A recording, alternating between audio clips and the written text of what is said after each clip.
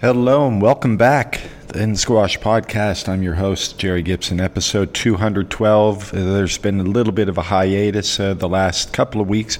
We just took a few weeks off after putting together several amazing episodes, the most recent of which, Thierry Lincou. I'm still amazed at how well that went. It was a fantastic conversation. But today is another one, episode 212 with Patrick Rooney. Such a humble, young talent. Really enjoyed chatting with him about so many different topics. Firstly, we discuss about the intensity of the schedule. We're back into the thick of things in pro squash, and it doesn't end until the end of June, I believe, with the Commonwealth Games for a lot of the guys. You've got the World Championships coming up in a few days' time, and then El Gouna after that. British Nationals, Canadian Nationals coming up. We've got several episodes with any luck on that event. Looking forward to having Victor Berg on the podcast in the coming weeks, Jamie Nichols, and hopefully a few of all the defending champs and some other contenders in the mix in that event. But today, Patrick Rooney, really enjoyed chatting with him, and he's one of the real young talents, world number 20 right now, but he's rising, and you can tell the last few events he's really had some very good wins, and then also challenging the best of the best right now, and he's ready to make another move. I think he's already 20 in the world. But yes, we talk about that schedule right now, how intense it's been for him, and how he's had to sort of adjust the way he approaches the game in order to keep his body firing at these events and playing at his best squash. He's off to Cairo. He's probably there by now because we recorded this the day he was traveling. We look at his evolution as a player. He turned pro at a very young age, I think 17, and he talks about those years, the struggles he had, but the love for the game that he had at that time, and that's what kept him going, kept him learning. We also talk about the incredible time that he spent with the legend, the late, great Malcolm Willstrup, and he talks about what Malcolm meant to him, and now he's also working closely with James, and some great stories there about working with Malcolm and how he impacted his game and how James is doing so right now as well. And then we talk about the several other things, but also the British Nationals that's coming up, and obviously the Commonwealth Games. But the British Nationals is an event that he holds dear to his heart, and he would very much love to win that one. So we talk about the importance of the British Nationals to him, which is coming up, and it's going to be wide open. We talk about the field heading into that event, and really, obviously, you've got a couple of favorites, Joel Macon, maybe even James Willstrup giving it one last kick at the can, and obviously Patrick Rooney's right there in the mix. You've got guys like Nathan Lake, who's been playing extremely well. I hope he's recovered from that little injury he picked up in the last event, but we've got Patrick Rooney on today, episode 212 of the In Squash Podcast. Hi. Hey, how are you? Good, how are you? Great. Welcome to the podcast. Thanks for joining me today. Yeah. Thanks for having me. Absolutely. Yeah, it's been, you've been meaning to reach out to you for a while now, and finally got around to it. How's things on your end? You must be packing your bags soon, are you? Yeah, that's my next job after this, actually. I'm leaving tomorrow morning for Cairo to play on Saturday, so 2.5 days from now. Today's just been final parts of training and then packing tonight. So how are you? I was going to ask you a bit later on, but I might as well mention it now. This is probably the busiest you've been since pre-pandemic in the squash. Squash. It's been a pretty full on now. It's great to be back, I would imagine, isn't it? Yeah, it's the exact opposite actually from what we experienced through COVID. Like, we've had so much on in the last few months. So I think in the last maybe 6 weeks, maybe more, I've had pretty much a tournament every week. So I did 2 in America, and then I did 4 in England, 1 in Dublin, and then I was on to World Doubles and Europeans as well. Yeah, and that's all been since February, so it's been pretty non-stop. Congratulations, by the way, on the win. Thank you. Yeah, that was your first. I think it was your first ever senior representative. Your first ever senior. Yeah. You guys say cap. It was, yeah. When I say cap to my buddies back in Canada, they have no idea what I'm talking about, right? But yeah, your first ever cap. Yeah, so I thought it was one cap for one event, but I think it's one. Is it one cap for every single match I played? I'm not sure. I think, yeah. So you got two, right? Yeah, but within the top, I played. Oh, I can't remember. I was meant to play in the final, but I didn't end up playing. That's right. Yeah. So it's just two. Yeah, well, that's good. Undefeated at the European teams. But how's the body holding up? I guess with all this, it depends on how well you would have been training over COVID. Either you went absolutely crazy, or you may not have done enough. Body holding up.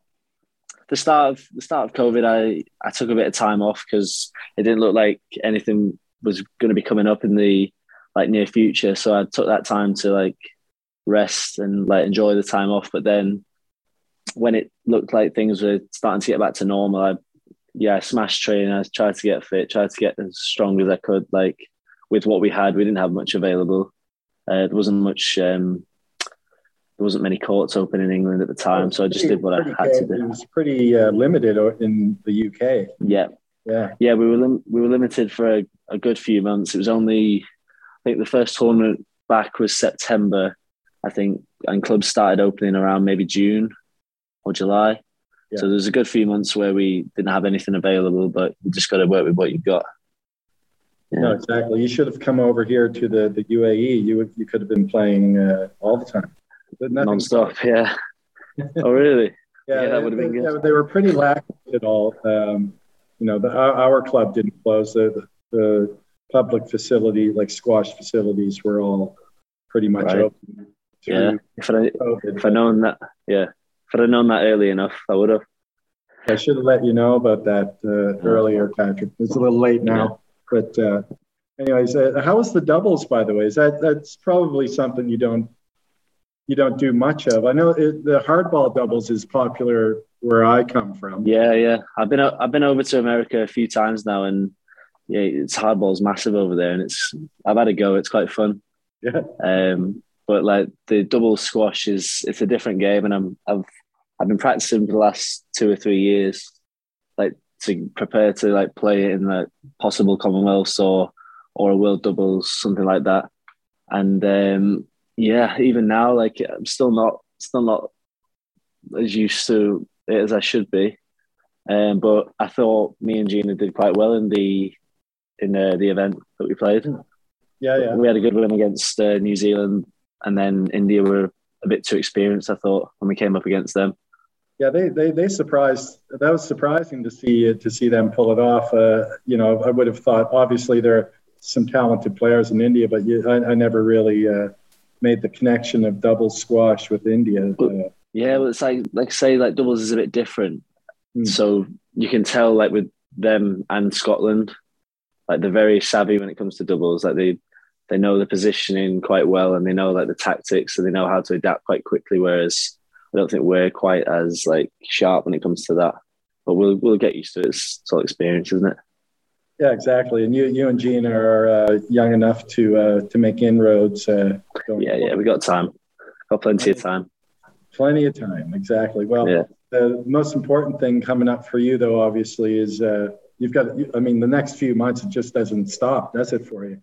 But the World Championship. No. I was gonna say I was at the end of that block where it was non-stop tournaments, but it's kind of I've got a week off. Well, I've had a week off now, but it carries on, doesn't it? I've got Worlds, Laguna, and then Nationals, then Commonwealths.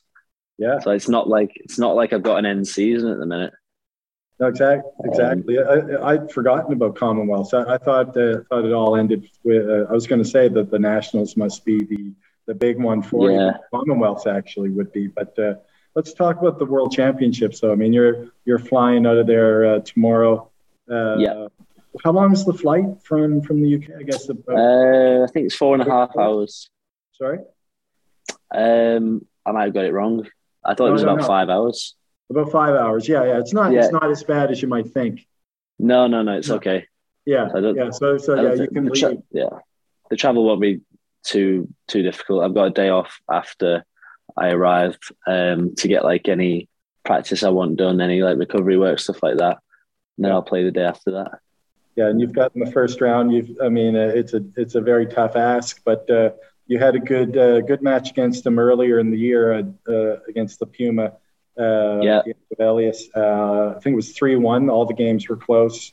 Obviously, he's one of the guys who is like yourself, gunning for that top spot. He's ranked a bit higher than you, but how do you feel heading into that match? I mean, obviously, you've had some excellent results lately against the best players in the world. So you've got, you should be ready to roll, I would say. Yeah, I feel good for it. I've had a good few results, like you say, and I think our styles are quite similar, and I've had a lot of match practice leading up to it, so I'm feeling quite good coming up against him. It's like there's no pressure as well, and I usually play better in those situations. So it's kind of like I've got nothing to lose, so I've just got to like go for it and see how well I can do. I'm looking forward to it, actually. I like playing him. I like watching him as well. Yeah, he's one of those guys you like to watch, isn't he? I mean, you as well. You guys have similar styles in a way. The way I would say move the ball around similarly. Yeah. You don't move similarly, but you move the ball around. No, he's a lot smoother with his movement, isn't he? But I would say that's not what I meant. No, it's true. It's true though. I'm not hiding it. He's smoother in his movement, yes, but from my view, I would say maybe you're more effective with your movement. I think maybe you get to balls. It's something I've had to work on a lot. Like I said, getting down low isn't easy, and he does that quite well. But like I like learning from those players and seeing how they do it, and like putting it into my practice. So I know it's something I've got to work on like consistently. Yeah. Oh, definitely. I mean, you both have guys in your corners that are legends of the game as well. I mean, you're working, I would imagine, a fair amount with James. And he's got my hero of the game, Jonathan Power, in his corner. Yeah. Two legends. I used to like watching Power as well. He was another one because he was very skillful, isn't he? Oh yeah, it's quite interesting to watch.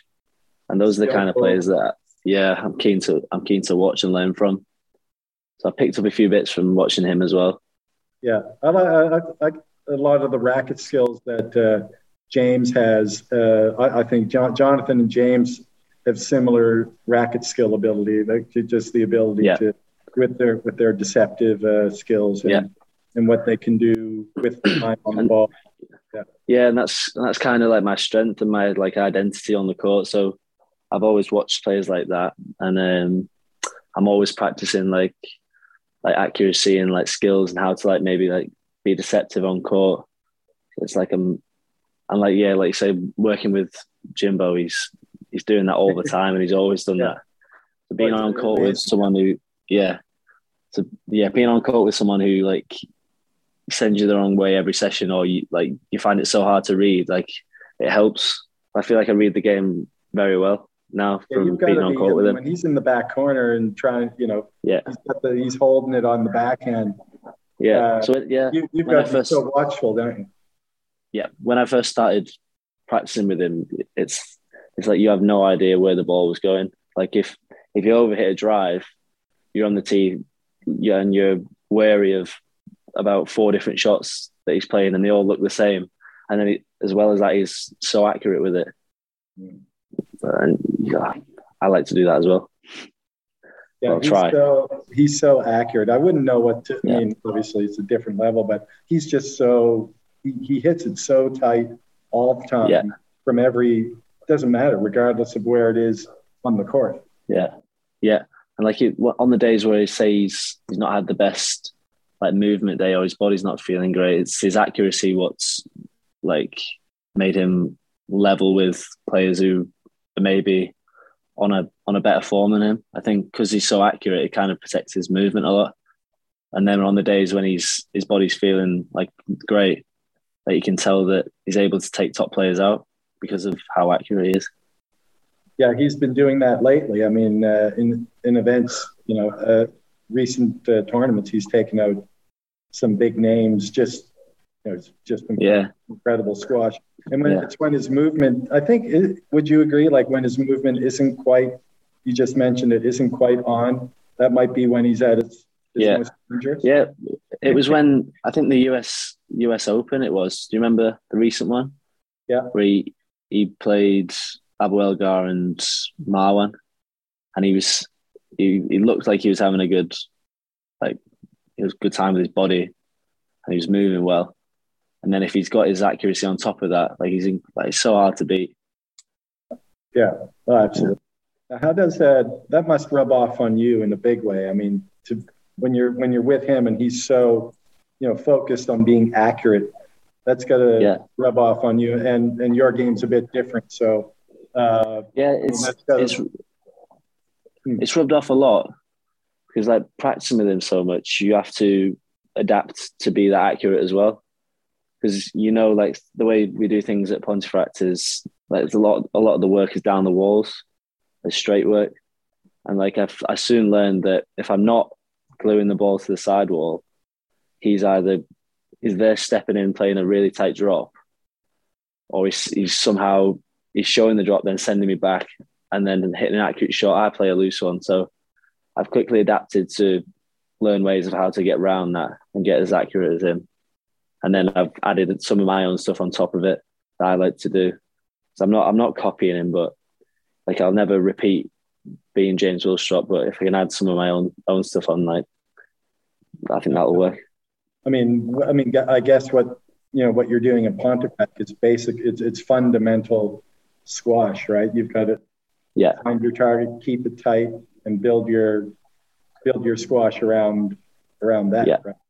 A lot of it's basic tight exercises down the walls, and then as well as that you've got a lot of open play stuff where you can get the chance to add your own little differences on top, and that's what Malcolm was big on. He was big on the fundamentals, getting things correct in that way, but then he would encourage players to be like themselves and find their own way of doing it. Yeah, and I think that's worked quite well for me. That's awesome. That's great. Diego's obviously a tough draw to get in the first round. You'd think, having made inroads into the top 20 in the world, that you might have a sort of a good first round warm up match. But you're right. Yeah. Right into things there. I don't know if you saw. I think it was a few days ago. Tarek Momin. He tweeted out. I think it was hashtag copy paste. Something about Did you see that? The draws? Yeah, sorry. Yeah, that's something I noticed a while ago. I was just in several tournaments in a row, the draws were very similar. Guys were playing each other in 2 or 3 events in a row. Yeah, in the first round. Yeah, I was just wondering, what's your why do you think that might be? Isn't there a draw master or something? Someone who there is. So I was it was funny because I think it is randomly selected outside the top 2. Yeah. So I don't. It's just like Tarek's tweet said. What are the odds of that happening? It must be very unlikely.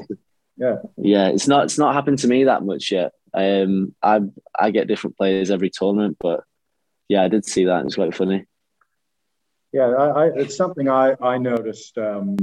A while ago before this, it just seemed like certain guys were in several events playing each other. It just noticed in the women's as well that, for example, Hania and Camille was playing each other quite a lot.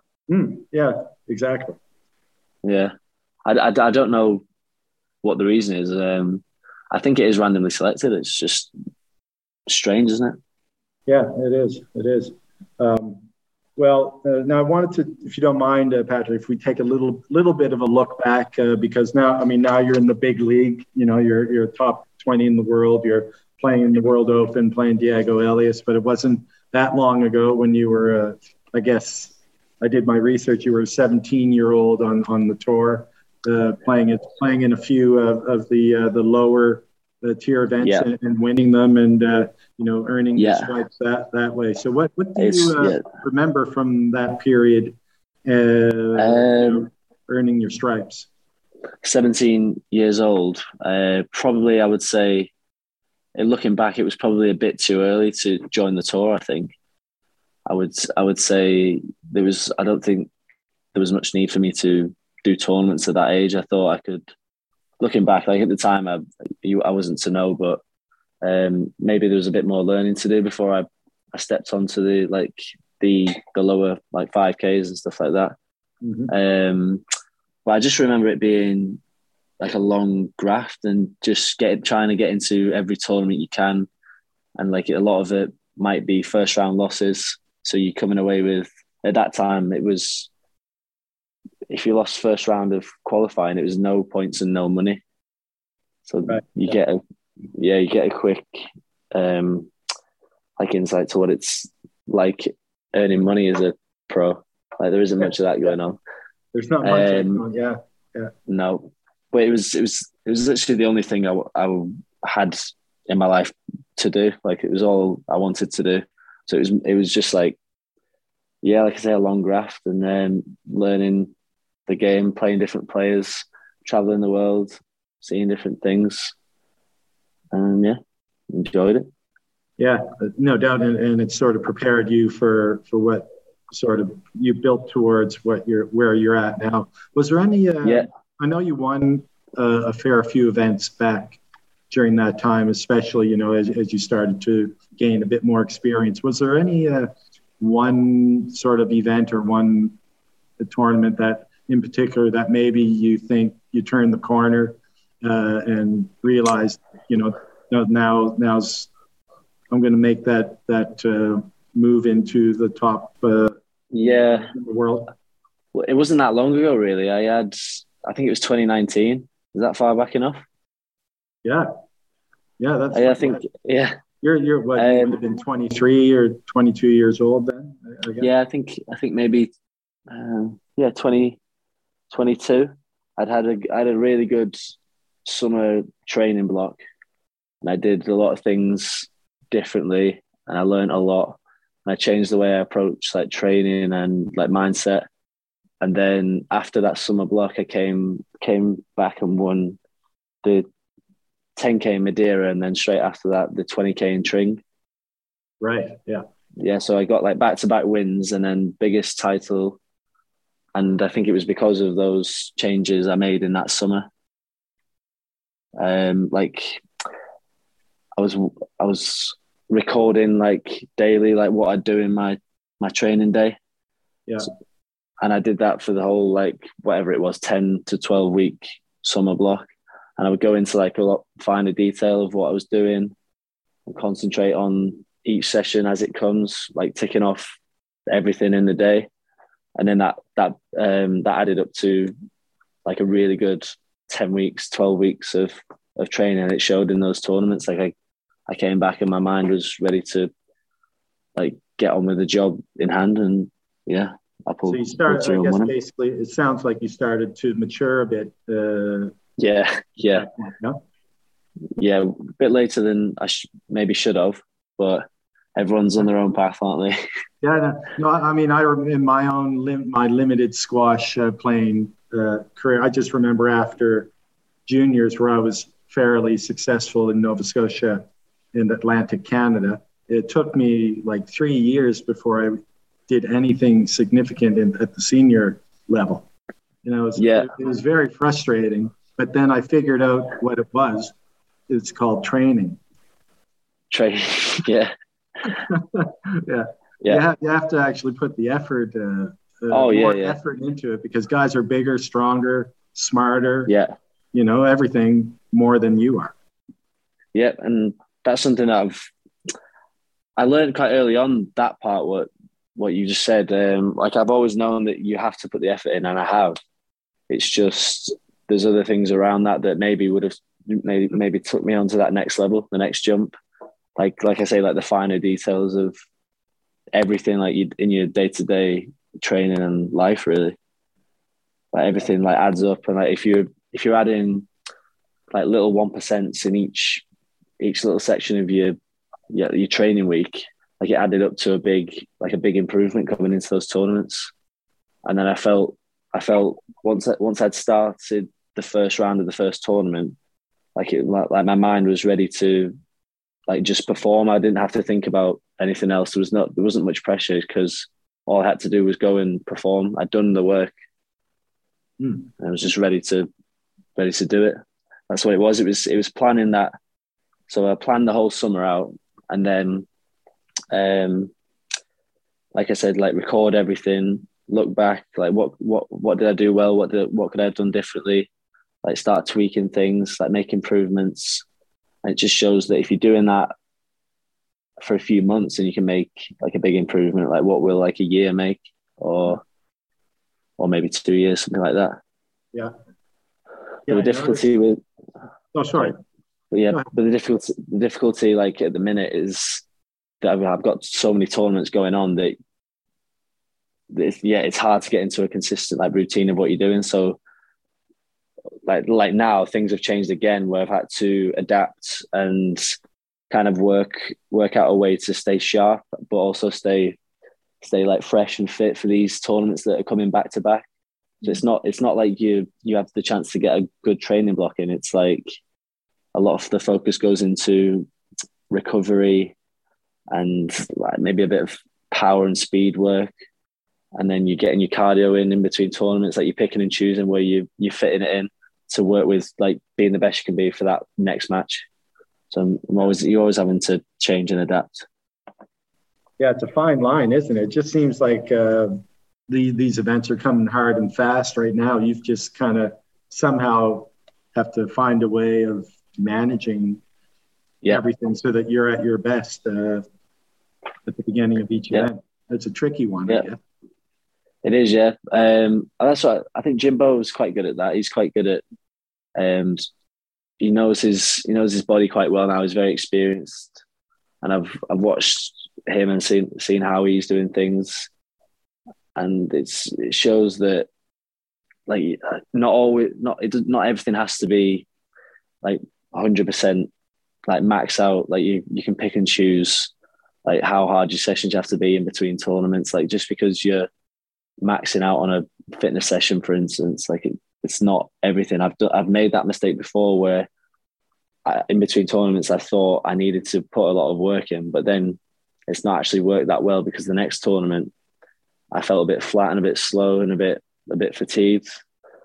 So I've made loads of like silly mistakes like that, but it's about learning it all and like finding your way of doing things. Yeah, definitely. I mean, you're not yet 25, so I think you're probably learning, taking this all in your stride and sort of coming together at the right time. You're figuring things out. Yeah, I think I've always had like strengths. It's just I've not really put it together very well. So I think it's coming together a lot better nowadays, and I think it's showing in these tournaments. Well, for sure. I mean, I was really impressed with the last few events you played in. I mean, the matches that you lost, it just seemed, I forget who was it. What was the last tournament you played? So I lost to Alan Klein in Dublin, and then Joel Macon in Manchester, and then Asal in British Open. Yeah, I mean, I guess you've played Alan a few times, and he's never going to give up, right? So no, it doesn't go away easily. And you've beaten him a few times recently, so I guess you maybe that was a learning experience for you. Don't take anything for granted. Yeah, exactly. No, he's one of those players that, like, on his day can be a nightmare, and that was one of those days. Like maybe I won too many tournaments, but like I did what I could do to recover and get ready for it. But yeah, like I said, it was just better on the day, and then that gave me a bit of motivation next week. The week after when I played him to get my revenge. Yeah, I was happy to do that as well. You let the Scots take the all Scottish final there in Ireland, and then let them have one tournament, and then I'll get a little revenge at the Europeans. It was all planned out. Absolutely. Yeah. Yeah. You mentioned that a lot of that stuff you mentioned about the improvements you made in your game and sort of the structure outside of the court that you've taken. Now maybe I'm wrong, but you've done a little bit of mental training. I know. I think I saw something on Squash site or something along those lines. And I've spoken to Jesse Engelbrecht. He has his Squash Mind app, which is really cool, and he does a lot of really good stuff there. So, how much of an impact has the mental training had on your game and on your ability to perform? It's very, very important. I think it gets definitely for the younger players, I think it gets underlooked a bit. The mental work. I think it's hard to understand how important it actually is until like you get to that certain level, which I'm finding out. That a lot of it is actually mental. But like I say, when I was a bit younger, like just coming out of juniors and like early 20s, it doesn't quite sink in how important it is and what it means. So mid-match, you can have those switches of like momentum and like the pressures that are going on, and you have to find ways of dealing with those. And that's a big thing what I've worked on over the last 3 years. Like, because those matches that I've won recently, there's been parts where like the old me would have maybe crumbled under the pressure and like made like silly errors or something, like for example. But now I'm able to like deal with those things in the moment, and it's because of like it's how you realize it in the moment on court. And I think I'm able to switch back to what I need to do a lot better now. That's because of the work with the mental stuff. Yeah, I mean, when you're up against a guy like a Marwan El Shorbagy, I mean, you've got to be mentally. If you're not mentally strong and focused, that could go very badly for you. Yeah, because there's a lot of tricks. There's a lot of things, like a lot of little things you don't really notice, like on the stream and on the on Squash TV, that you have to kind of deal with on court. And you're going to get that with all different kinds of players. They'll have the mind games. They'll have things that they do. It doesn't look like anything, but when you're on court, it could like distract you, or it could like throw you off, and you have to kind of zone in and either block it out or find a way to switch back into your own mind and get on with your game plan. Yeah, squash is a great game like that, isn't it? I mean, I've got guys that I play against that, they just sort of the way they walk or the way they look at you. Little mannerisms, they know. Yeah. It's everything. Like, it's everything. Yeah. You only know when you're on there playing them. Like I find it funny actually. I enjoy it, that part of it. But like I say, the younger me would crumble under certain situations where you're getting distracted or you're getting put off by what another player is doing. It doesn't look like anything, but then like the experience you learn that, all right, he might be doing that to put me off, or he's doing this for whatever reason. Yeah. Oh, definitely. Yeah. I remember there's a guy I used to compete against, and he'd always say the same thing before he would serve. And he knew it would get under my skin. He'd say something like, "What's that?" Like that, right? But it was the way he would say it. And it would work. Yeah. Exactly. Absolutely. Yeah. So if that you do that every time, wouldn't you? If that's going to affect someone, that's your main tactic. Yeah. And that's what I mean. Like, skin I was back then.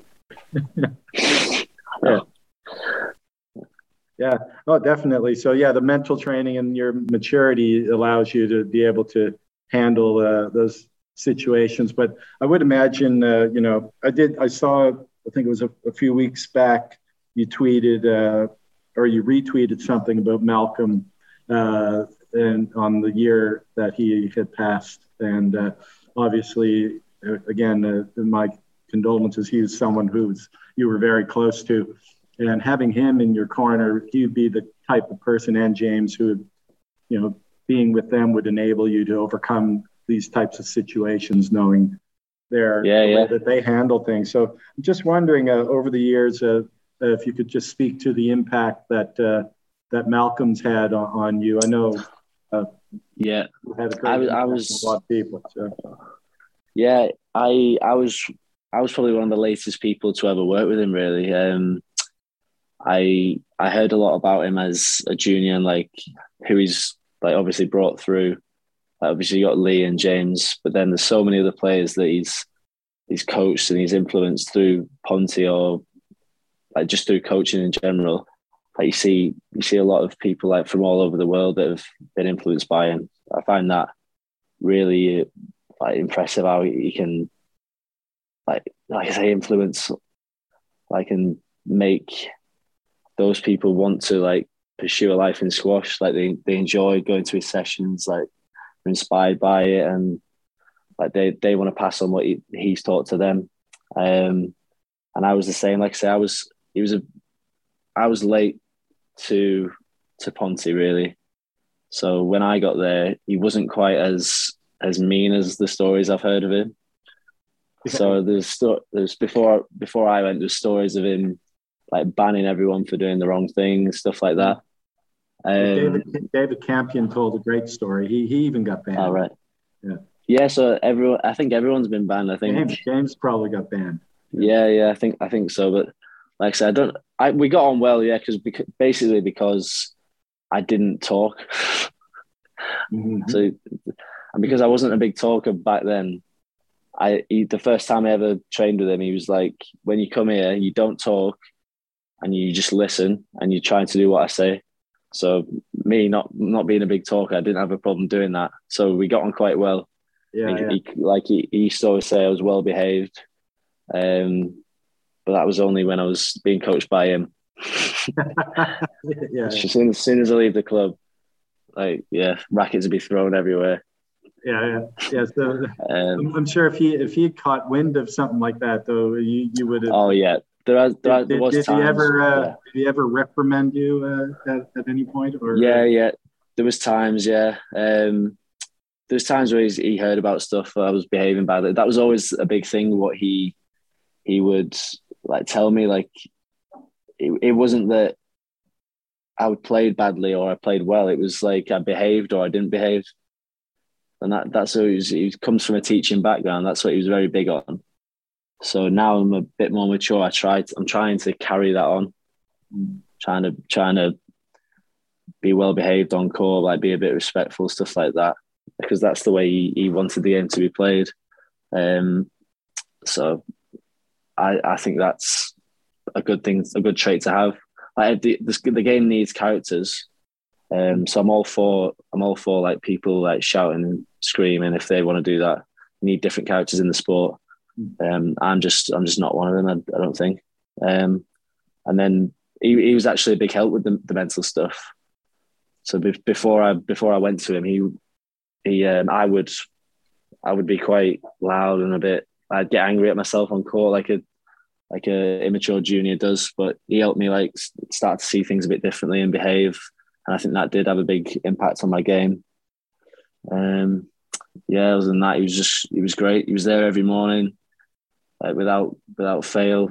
And like I say, he was happy for me to express myself on court and become the player I am today. And he wouldn't take any messing about as well. We all enjoyed his sessions. Then we all didn't at the same time because we all had to be like well behaved. You want to express your have a bit of some good crack out there, but I guess he wouldn't. Yeah. So he would always be the one with the good crack. He would be the one like taking the piss out of everyone. But then if you ever answered back, you wouldn't be happy with that. Yeah, I guess that was always something like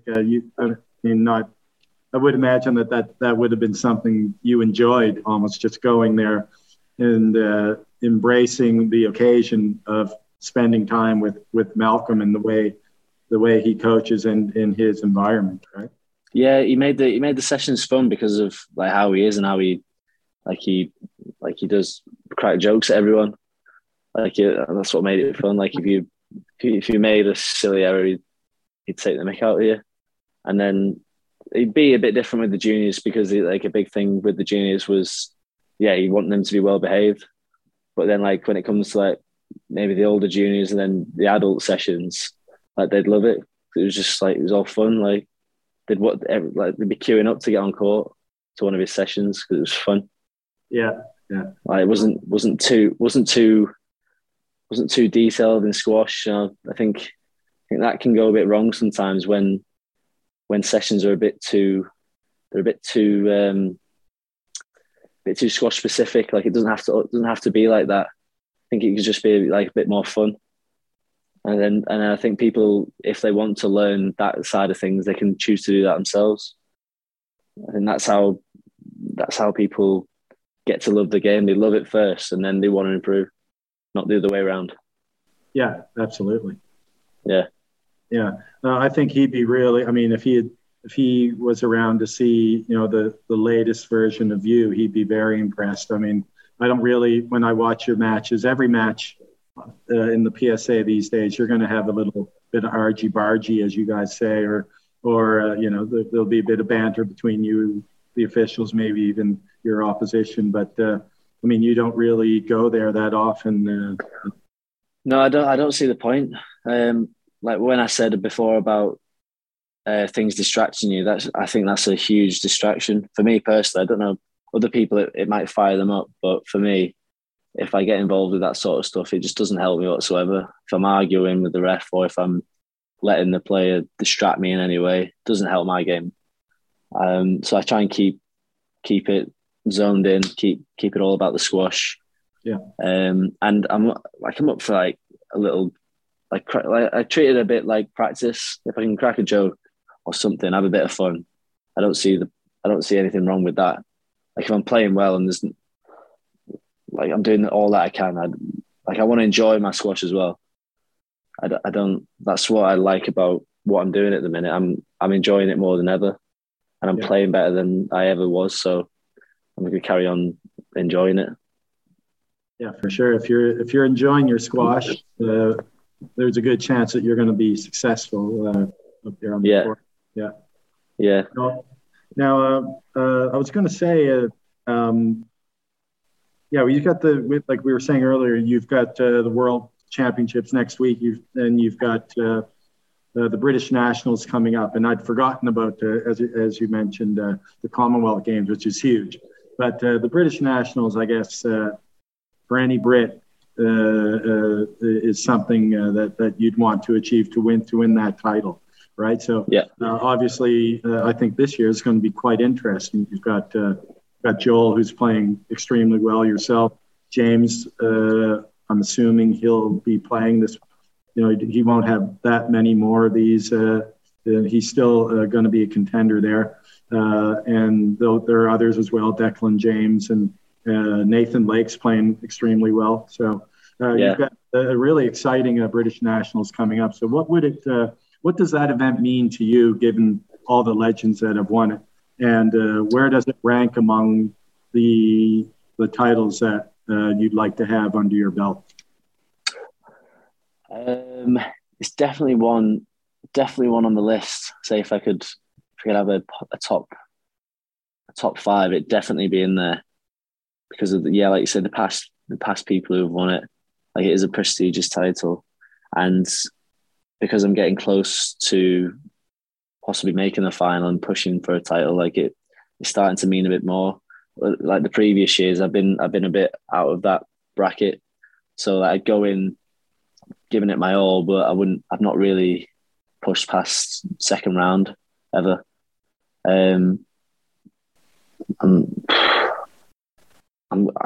Other than Joel, it's pretty open, isn't it?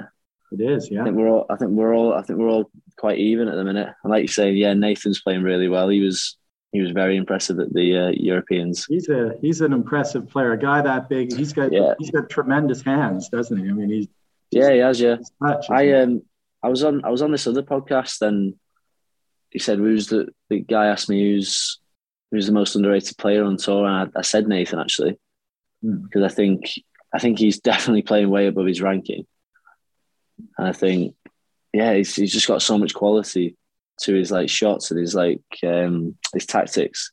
It's like showing now. So I think he'll be a dark horse, I think. Yeah, definitely. And and for a guy that big, he moves extremely well. He's very athletic. Yeah, he does. Yeah, he is. Yeah. Yeah. He's play a lot of sport. Yeah. Oh yeah, he loves it. Loves his sport. Very determined as well. Like he's mentally strong, I would say. Yeah. He's quite very impressive. But yeah, I've got I mean you're definitely one of the the favorites going in aside from Joel there. So eyes on the prize first of all. Yeah. World Championships coming up next on Saturday. I guess it's Saturday. First round. Saturday, yeah.